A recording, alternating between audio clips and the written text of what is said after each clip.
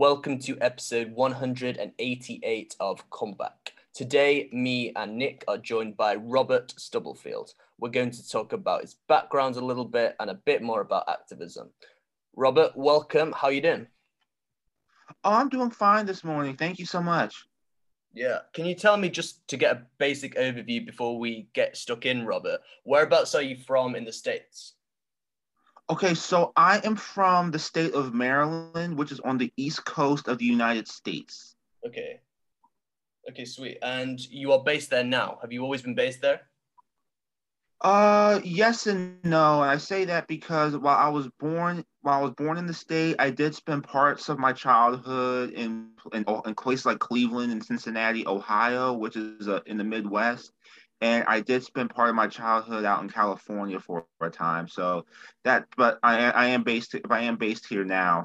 But I did spend part of my childhood growing up a little bit in the Midwest and the West Coast. Okay, sweet. What was life like growing up then in the Midwest and the West Coast? Well, it was very interesting because when I was out in Cleveland, I didn't realize that my aunt lived in the hood until I got older because it was just so much loving and there was like a sense of community.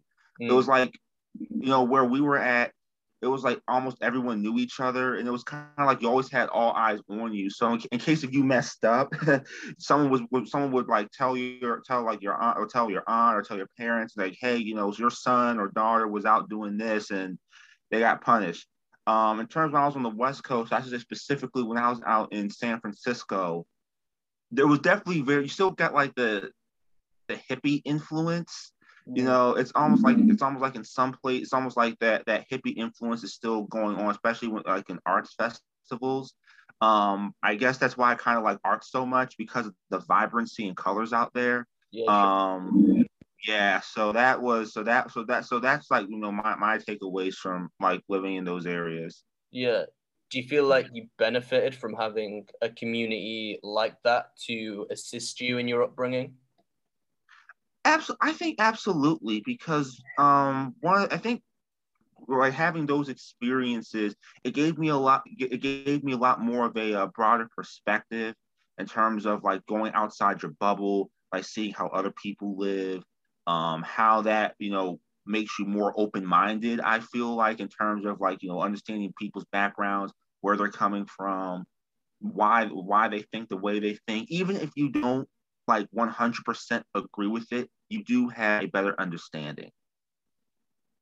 Yeah, I see what you mean. And what kind of lessons do you think you got from that?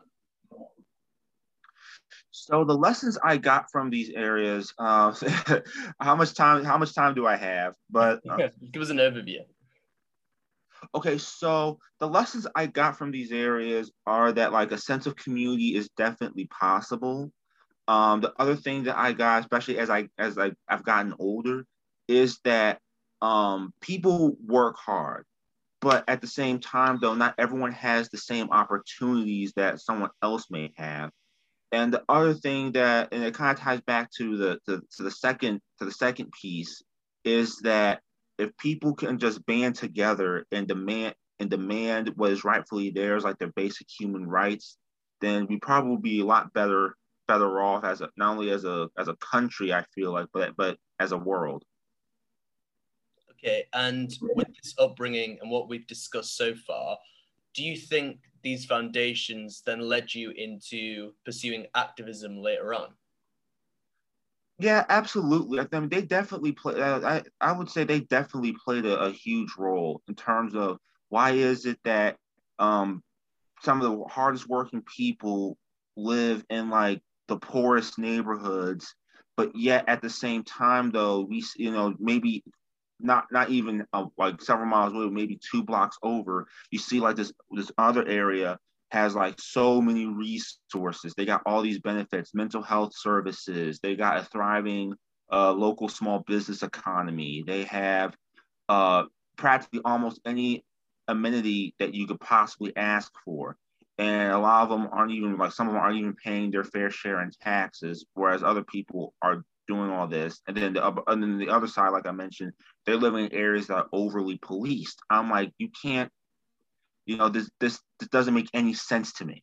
So that definitely played a huge role in how I got into activism. But the catalyst, maybe I'm jumping the shark here a little bit, but the catalyst, in a sense, how I fully got into activism.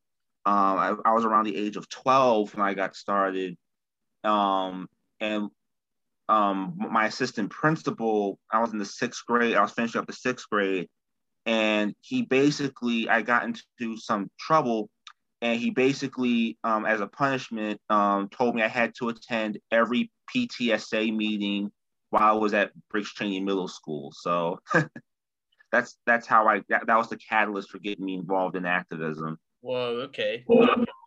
Telling me a bit more about that, what it was like attending those meetings. Okay, so those meetings I felt were very interesting, and to provide the context, I went to a very, very diverse middle school, and there wasn't any racial majorities. Like there was a good amount of white students, a good amount of black students, a good amount of Asian students, a good amount of Hispanic students. So you would figure on paper the PTSA would reflect the population of the school. Well, when I went to these PTSA meetings, I noticed that with the exception of me and my mom and my buddies Hector and Ricky, um, these it was majority white, and they were making decisions, without getting the input of about students or even parents of color. And I remember my mom receiving a lot of pushback because she was fighting for a lot of summer enrichment programs, that help, Black and Hispanic students, get ahead in STEM, which is like science, technology, engineering, and mathematics. And when my mom became the treasurer of the Budget and Finance Committee, she received some pushback on that, even though she has a bachelor's in accounting, runs her own accounting practice, and she also was helping this business. It was a cleaning service business, help maintain their books and their payroll, and helping them, even though she did a great job with fiscal stewardship. So those meetings I felt were there was a lot of it was kind of like going back and forth. Like there were some allies to be sure, but there was kind of like a little bit of very intense meetings at times. Right, I see. And with that, afterwards, what kind of, I'm trying to think of how I word this question. What sort of endeavors did you pursue to continue your activism? As in, what projects did you get involved in following these meetings, if that makes sense? Okay, gotcha. So in addition to helping my mom out with summer enrichment projects, I would also try to fight for getting more Black history into the schools. One thing that I remember was when I was in the eighth grade, and I want to do something more for Black History Month. And one of the things I put forward was why don't we have a field trip to the Sandy Spring Slavery and Underground Railroad Museum, because a lot of people didn't know that the role that Montgomery County, where I live, it was part of the slave trade. And as soon as I mentioned that, you had a couple people asking, are you sure this is a good idea? Because their concern was that if the Black students were to go on this field trip, then they would start a riot. And I'm looking at them like, no one's going to start a riot. So they gave me this challenge where they're saying, okay, if you can get at least 20 signatures, then this field trip can go through. And I was like, sure, no problem. So I wound up getting over 20 signatures. I think I got around 50 signatures. And I was able to, because I was helping my mom on the Budget and Finance Committee, I was able to say, hey, listen, we got over $60,000 in the reserve for funding. We can easily take 300 of that to pay for a bus and lunches for those of us who are going on this trip. And when we went on the trip, like around on February, everyone who signed up, it was like a beautiful mix. Like, you had, black, white, Hispanic, Asian students. They all went to the museum, and they came back and they were like, oh my God, this is like the best field trip they ever been on. And when I went to the PTSA meeting later that day, and I said, and the good news is no one rioted. Yeah, no, for sure. Yeah, and that's crazy that their initial response was, oh, if people see this and see things that might have previously happened that were unjust, that they may start a riot. I find it crazy that that was one of the initial reactions. Well, for me, I wasn't really totally surprised because for these parents to say that, I looked at their kids because some of their children, were, you know, I'm trying to find like a nice way to put this, but some of their kids were like very covert racists. Mm. I mean, I guess you can say that. Like, on paper they may have smiled and would have been friendly, but like they would start asking stuff. But just like their parents, they would be like, well, why is there a Black History Month? Like, why isn't there a White History Month?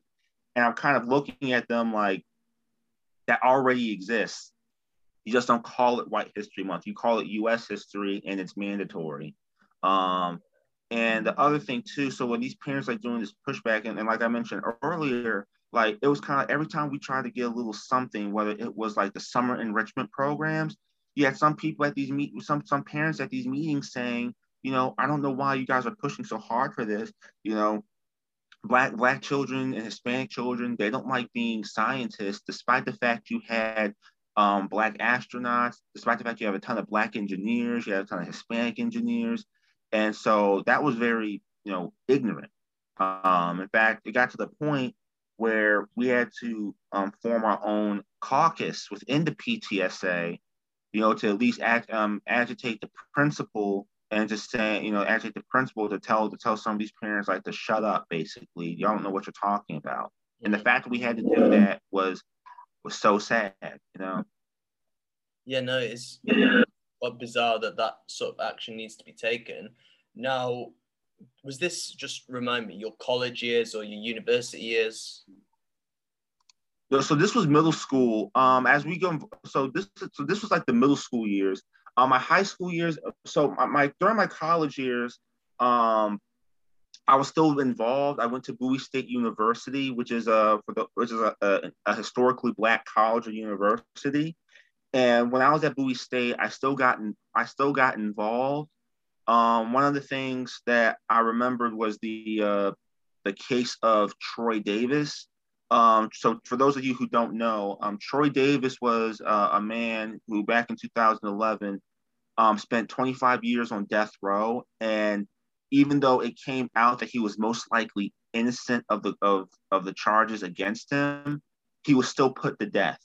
And I remember, like, going out and protesting, asking Obama to try to intervene, helping lead letter writing campaigns, trying to convince the Georgia Parole Board to take Troy Davis off death row and declare him innocent, especially when it came out that especially when I think the person who actually committed the murder came out and confessed. So I'm like, you got the real murderer who came out and confessed all these years later, and Troy Davis still got executed. And at the same time, in 2011, you have to remember there's also the Occupy Wall Street movement, and I was pretty involved in that in terms of, like, the income inequalities, especially because we were still uh, dealing with the effects of the Great Recession. Yeah, I see. What was the steps after that? These are all instances and events that you took part in those years. Are there any further protests or any further incidents that you want to shed light on? Oh yeah, absolutely. So currently, in addition to police brutality, I've been very involved with this group called the Bethesda African Cemetery Coalition, Mm. and they've been involved in trying to memorialize a historic African American cemetery in Montgomery County, and it's currently being desecrated. It actually was desecrated before, back in the early 1960s, when the county acquired the cemetery and began paving over it, removing tombstones and a bunch of the skeletons to make way for a parking lot for an apartment complex they wanted to build there. And how we got started was back in 2016. They were putting together what's known as a master development plan, and they basically had a meeting with the Macedonia Baptist Church, which is the only sole surviving Black institution in that area, in particular on River Road. And what winds up happening is, I think the developer was trying to say something like, well, this is the place where there's an alleged cemetery. And fortunately for us, we had a member of the church trustees named Harvey Matthews. He was at that meeting. He said that's not an alleged site of a cemetery. There was a cemetery there. I should know. I grew up playing among the tombstones. And so when that happened, Marcia, who was the chair of the social justice ministry of the Macedonia Baptist Church, she was like, wait a minute, there's a cemetery there? And so that's how we got started. And for the past several years, we've been fighting the county. We've been fighting the private developers, in terms of like trying to have a meeting to begin the process of memorialization. And what wound up happening recently is that HOC, which is the Housing Opportunities Commission, they recently sold this land in the apartment complex to this real estate company called Charger Ventures, and they sold it for about $60 million, and they're expecting to close the sale like sometime in early September. And so we, in addition to protesting, we recently filed a lawsuit because according to Maryland law, if you're going to sell land or property that is or was used as a burial site, not only do you have to petition the court to determine the type of sale and what type of process, but you also have to contact any living descendants, of people who were buried in that cemetery. And we have about 4 people who are descendants of those who are buried in that cemetery, and they've come out and said they didn't receive a phone call, they never received a letter, they never received an email saying, "Hey, we need to get you involved in this process." So that's currently what we've been fighting on right now. So yeah, I see. Now, with that, do you mind if I ask you? Obviously, activism seemed to take center stage really around June 2020 due to incidents like George Floyd.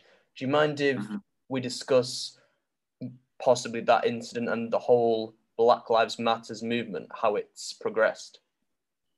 Sure, absolutely. Definitely. So I call like the summer of 2020, I call that the summer of the glorious uprisings.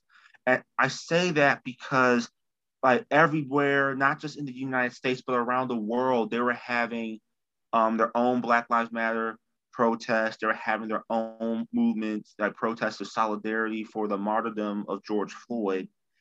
And what those protests did was that it kind of breathed new life into Black Lives Matter, into the Black Lives Matter movement that other countries, especially like, in other countries around the world, like Germany and England, they're starting to take a look at how police brutality affects their Black and non-Black and non-Black citizens of color.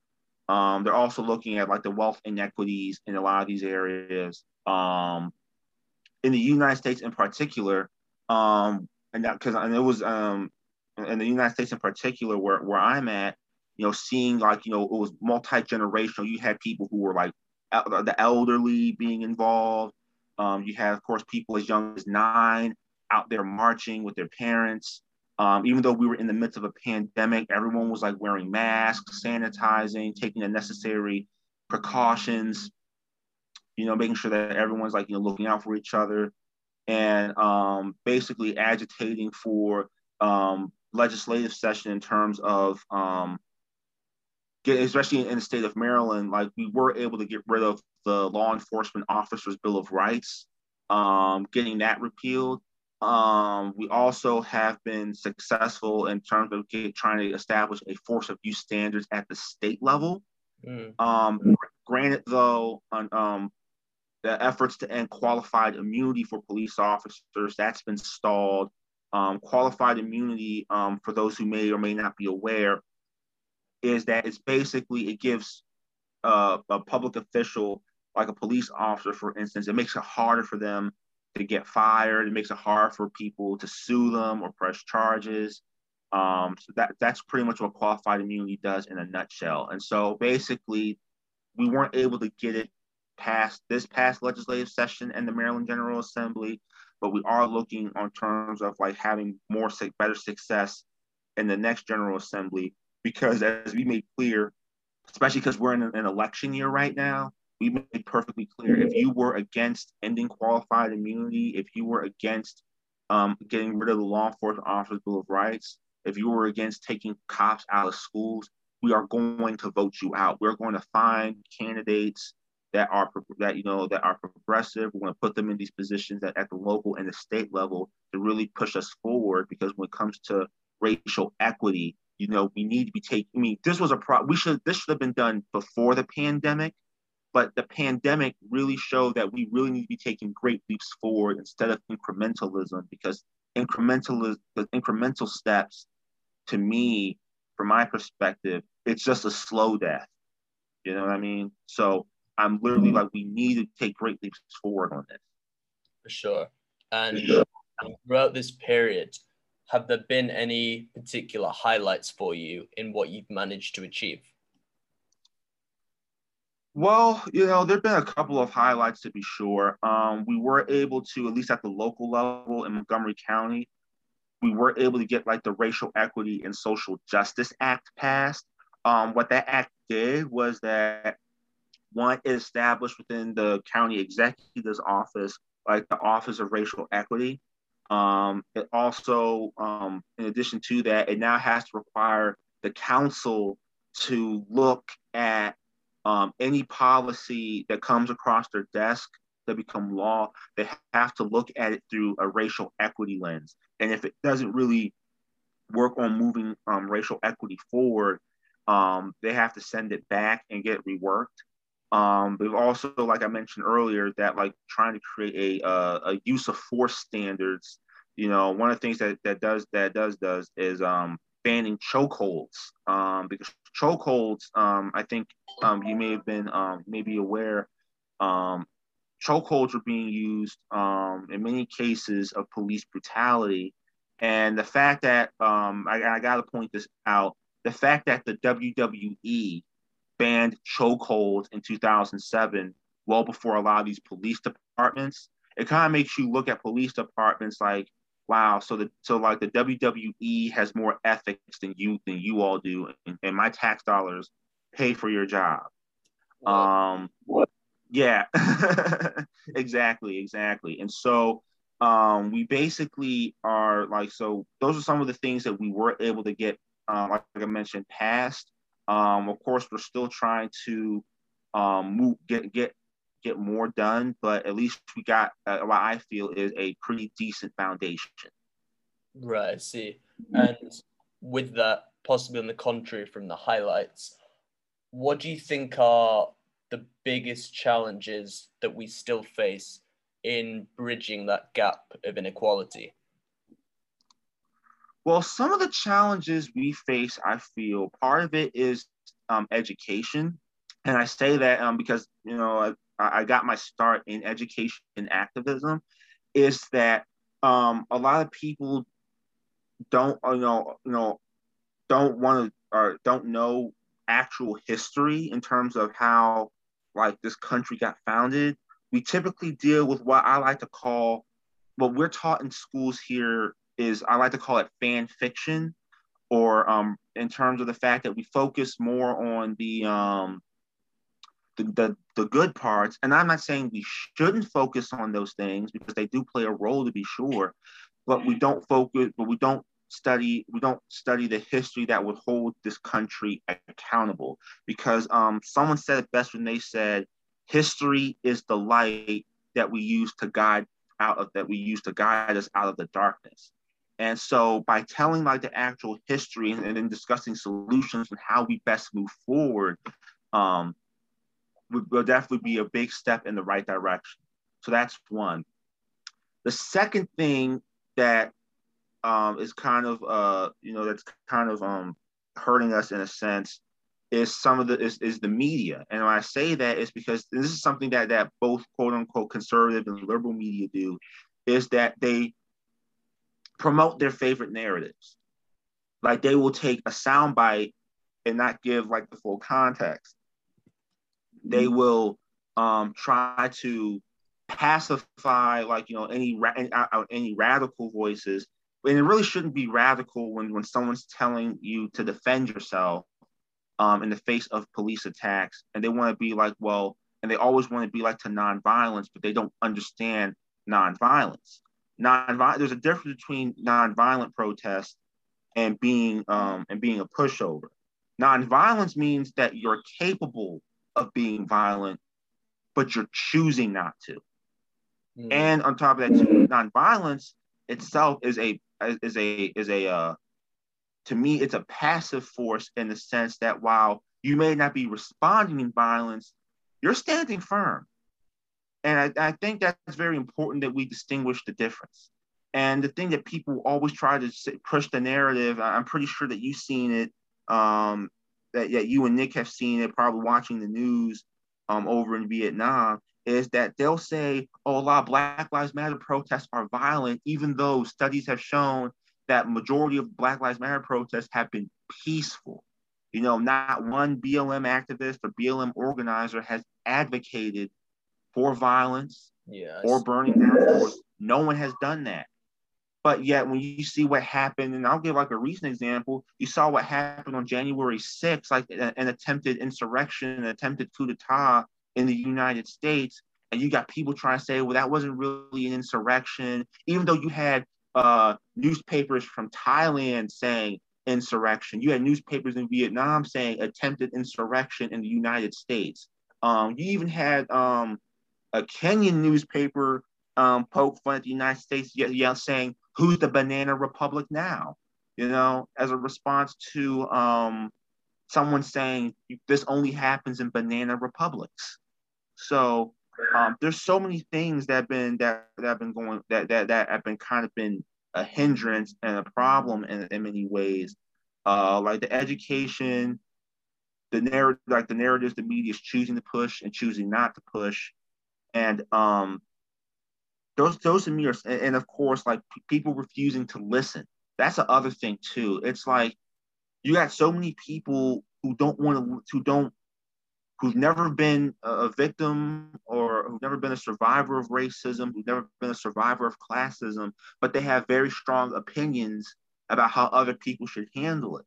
And I'm like, why don't you actually sit down and talk to and get out your comfort zone and actually talk to someone who lives in like an underfunded area? Why don't you talk to someone who knows what it's like to experience police brutality? Why don't you talk to someone who has tried, who's tried starting a business, and even though they have A1 credit, they have the collateral to back up the loan they're trying to get from the bank, and they've shown they got like a pretty decent stream of revenue, and they still get turned down for a bank loan, even though they don't have a criminal record. But meanwhile, like someone who their counterpart, who maybe only has a high school education, has a prison record, who has a high school education, they're able to get like a bank loan and no problem. And that's the very thing people don't like really listen. Like they don't really listen or take the time to listen. It's like they listen to respond, not listen to understand. Yeah, no, I agree with that. I also think it's key to remember in these situations the value and importance of stepping into somebody else's skin and seeing it from their side rather than with your eyes and your ears. Mm-hmm.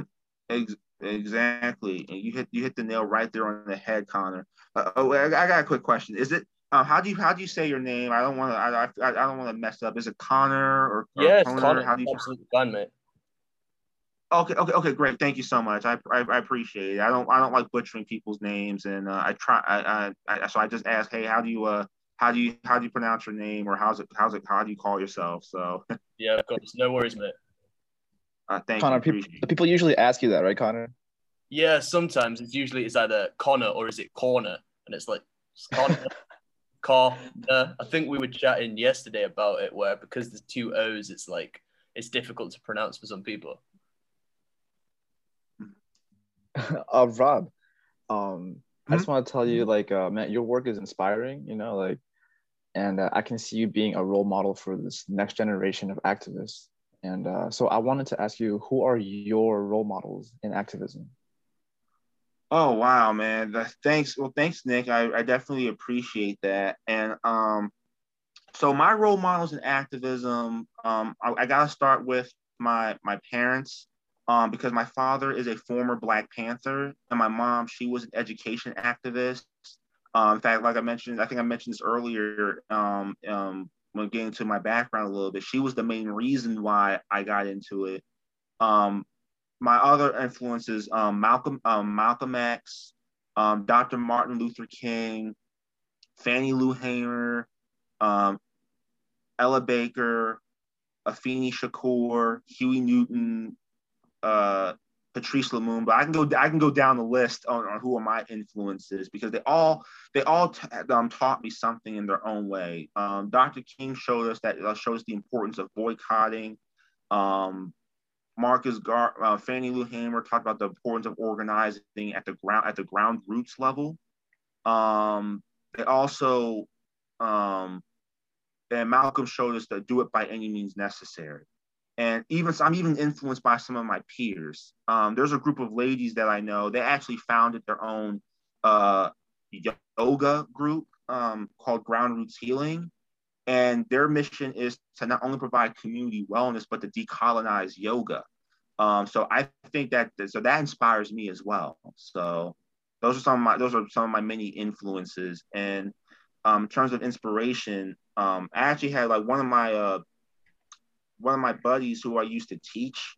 I used to go to UMBC and guest lecture. He's actually running for state senate, and he said that one of the reasons why he is running is because he was influenced by me. And I'm kind of like, what?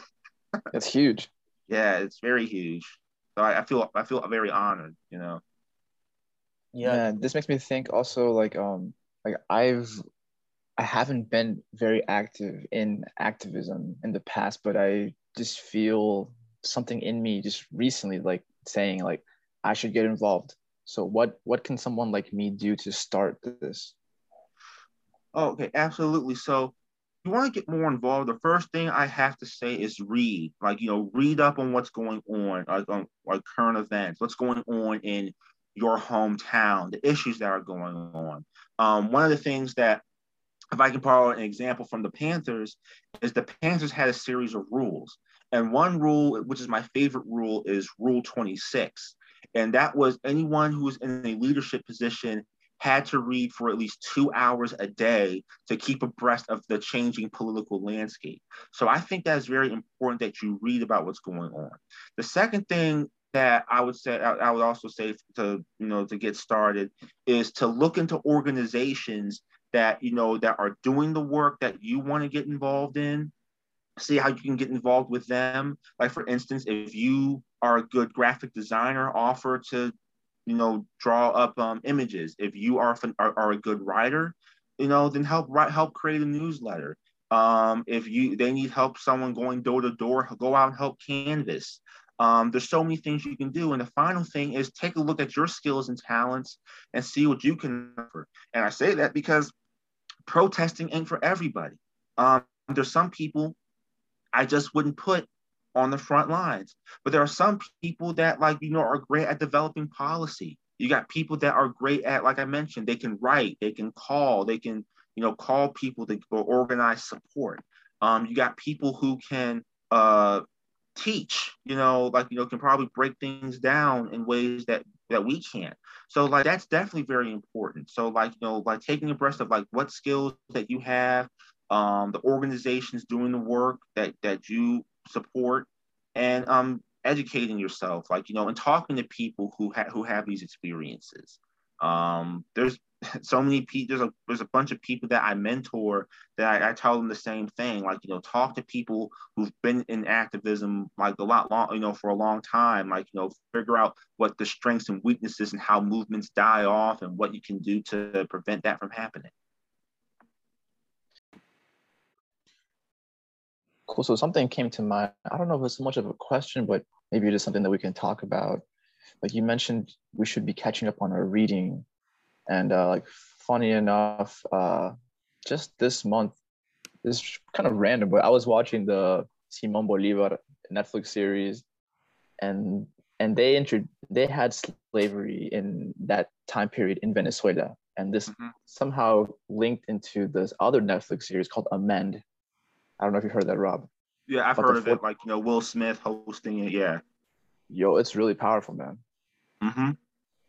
And that got me like introduced more thoroughly to Frederick Douglass, and then that got me to download the free PDF of his autobiography, and it's just like a rabbit hole that I'm catching up on all this history that I thought that I was familiar enough with already, but apparently not. Yeah. And, so I'm glad that like now talking to you was like the update of that. It's like, where are we right now? Well, my thing is, and I'm glad that you are doing reading. And Frederick Douglass, the stuff that he was able to do, I think is phenomenal. But I'd like to start off with Simon Bolivar. I know he's called the Liberator, but because in many respects, like his dream of a united Latin America, that was his ultimate goal. But what a lot of people don't know is that the effects that slavery had in South America, like the anti-blackness. See, because here in the United States, as messed up as it is, it's relative. The racism is relatively simple. You're either white or you're not. Whereas like in Latin America, and that would include the Caribbean, that would include like Central America and South America, the racial caste system that was developed, where it was kind of like, I want to say a little bit more covert, because whereas here in the U.S. you had like the one drop rule, and like many places in Latin America, like in Cuba and Brazil, for instance, someone could look at you and be like, well, her grandfather was black, but she's not really black, so she can go to school here, but they would still like see like the levels of anti-blackness that would be indoctrinated. So that like a lot of people don't know. I mean, if I can use Argentina for instance, at one point the Afro-Argentine population used to be over 300,000, but today it's almost virtually non-existent. Reason for that was because most of the Afro-Argentinian population in the 1870s got massacred. Some of them wound up fleeing to neighboring nations like Uruguay, Paraguay, and Brazil. But a lot of them were killed off. So that's something that a lot of the history books won't tell you about. But you brought up a really good point. This is what I was saying earlier in terms of the fact why history is very important, why Black history is very important, because that's the other side of the coin that we don't really learn, that we don't really hear about in school. And while I was fortunate in the fact that growing up in my household that reading Black history was mandatory, a lot of people don't know where to begin. A lot of people don't know where to look. And that's why it's very important when we talk about education, in terms of if we want to make our public schools more equitable, we got to make sure that we teach the real history, the real deal Holyfield, not the, like I mentioned, not the fan fiction that's peddled. So I'm glad that you're taking the first steps. I'm glad you're going into the research, looking into shows like Amend, the show about Simon Bolivar, and that you're reading Frederick Douglass's. He actually wrote 3 autobiographies. He wrote 3. I mean, there was the first one, Narrative of the Life of Frederick Douglass, My Bondage and My Freedom. He really goes into detail about, especially where he talks about what he's been doing. He picks up where the first one left off with him helping find the North Star with Martin Delany, who in many aspects is considered the father of Black nationalism. Delaney was also a major in the Union Army during the Civil War, and he also saved the city of Pittsburgh from a pandemic. You know, Wow. yeah, a lot of people don't really know about him, but that's something that's very important. That like you ask these questions. That you read and not only read but also question what you read. You know what I mean? So That's true. That's true. smart. Yeah. Yeah, I was wondering, Rob, this comes to what we briefly touched upon earlier. Do you think it's important to get comfortable with being uncomfortable? For example, these topics might bring up a lot of uncomfortable feelings, but yet we should still have them because that is the point. To make change, you have to go through that process. Is this something you would agree with? Oh, absolutely, 100%. That this reminds me a lot of the saying about comfort zones. It's like someone said it best when they said, "Your comfort zone may be beautiful, but nothing ever grows there." And that's what we're talking about. We gotta get comfortable being uncomfortable because yes, this history, what's going on, like right now, it may make you uncomfortable. But if you're really serious about making these changes, getting involved, you've got to understand, you got to come to terms with incidences in your life that you may not have brushed off, but now looking back as you gotten older, it's kind of like, oh snap, maybe there was a lot more going on than I was aware of. And we also got to come to terms with ugly history because someone said it best. I think it was George Santayana who once said, "Those who do not remember the past are condemned to repeat it." And that's why it's very imperative that we do these things that we is growth painful? Absolutely. But we become better off for it in the end, and where we're kind of like, okay, you know, I know more than what I did yesterday. And so let me just continue learning, continuing on this process because change is a process. You're constantly changing. And so you really gotta understand mistakes are gonna happen. Mistakes, you're gonna have your stumbles, but it's important you learn from the mistakes so you don't repeat them. So yes, absolutely, I agree with that 100%. And to follow up on that, this might be slightly tricky to answer as it might be a bit broad, but from your experience in activism, from where you started to now, can you see any tangible signs of progress? Yeah, I definitely can see some signs of I see some signs of progress. Let me just ask, are you talking about progress with how things have gone from the time I gotten started, or progress within myself? I just want to make sure I just want to be clear. Yeah, well, I initially did mean progress since you started. However, if you don't mind answering both, that would be great. So, the first Okay. one, yeah, what you've seen happen since. Well, what I've seen happen ever since I've gotten started is that I am glad that I'm starting to see younger people. It's funny when I say younger people because I'm still in my 20. I'm only 29, so I guess I'm still considered young. But I'm glad that I'm seeing children elementary school, having starting to ask why are things the way they are. They're wanting to get more involved. I think that's a beautiful thing because that reminds me of what Huey Newton once said in terms of, he said the youth always inherit the revolution. And when you really take a look at revolutionary movements, these are mostly led by young people. Um, and so that's something I do like seeing.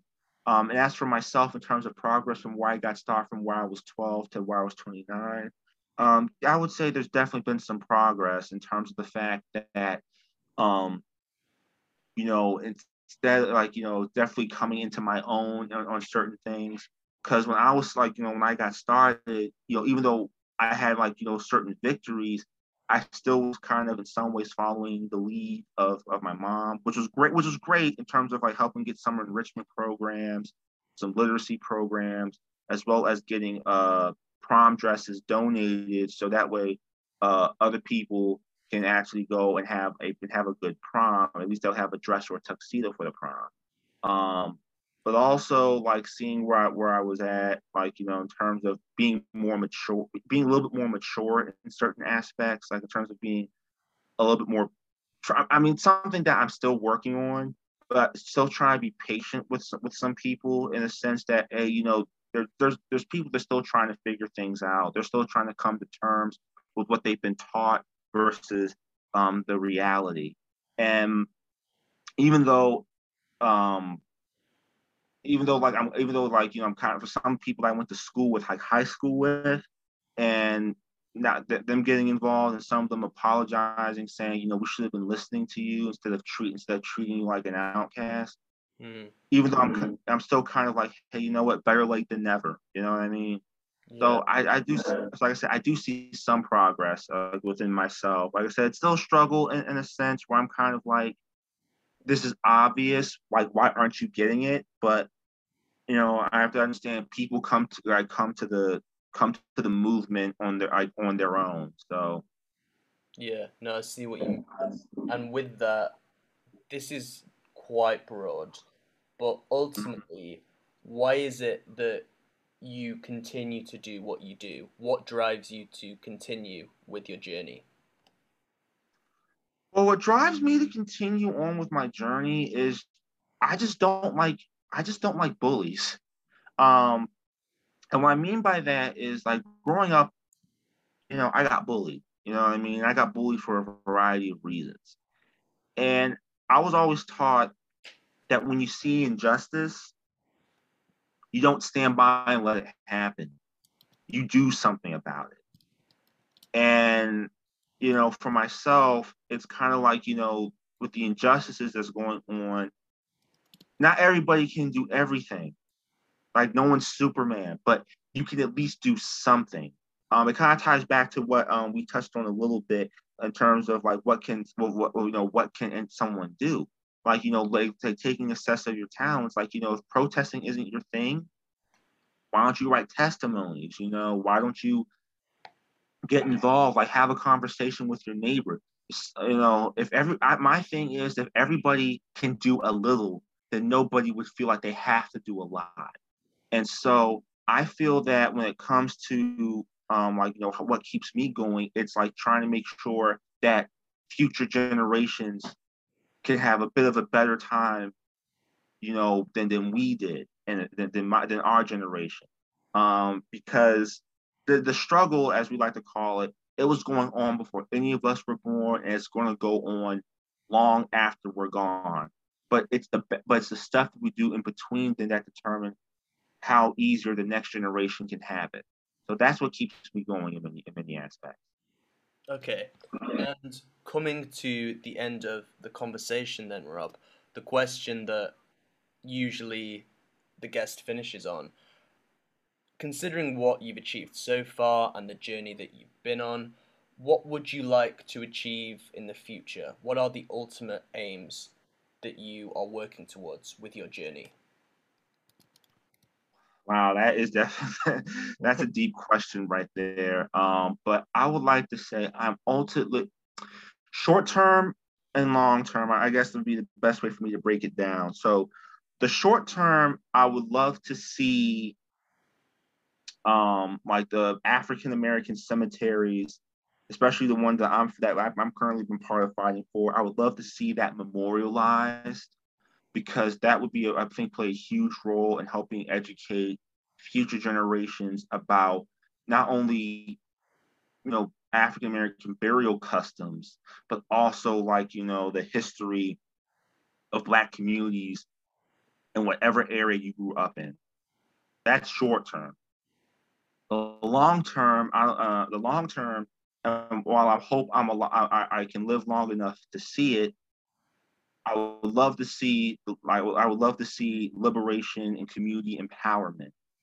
I would love to see us achieve what Dr. King called the beloved community. I would love to see, um, people actually living together as brothers and sisters, and understanding that living is a team sport. Those are things that I would love to see long term. Will I see it? I hope so. But if I don't, well, at least I can rest easy knowing that I at least tried my best. So Absolutely. That's a great to conclude on. Before we wrap this up, do you have any resources that you'd like to share? Anything that the listeners might find useful in their journey of understanding some of the issues that we've discussed throughout this conversation? oh, absolutely, absolutely. So one resource that I feel is pretty good is the 1619 project. It was created by journalist Nicole Hannah Jones. What it does is that it actually talks about the origins of the United States and how that got started. Another resource was developed by Ibram X. Kendi. He is an author and a professor. He's also a oh, excuse me. He also is a developer of like Book Talk, which is like a type of podcast. Like, we talked about how to be anti-racist. Another resource that I think is really good is more of a news article site, but I think it really gives you like the other perspective. It's known as Black Agenda Report.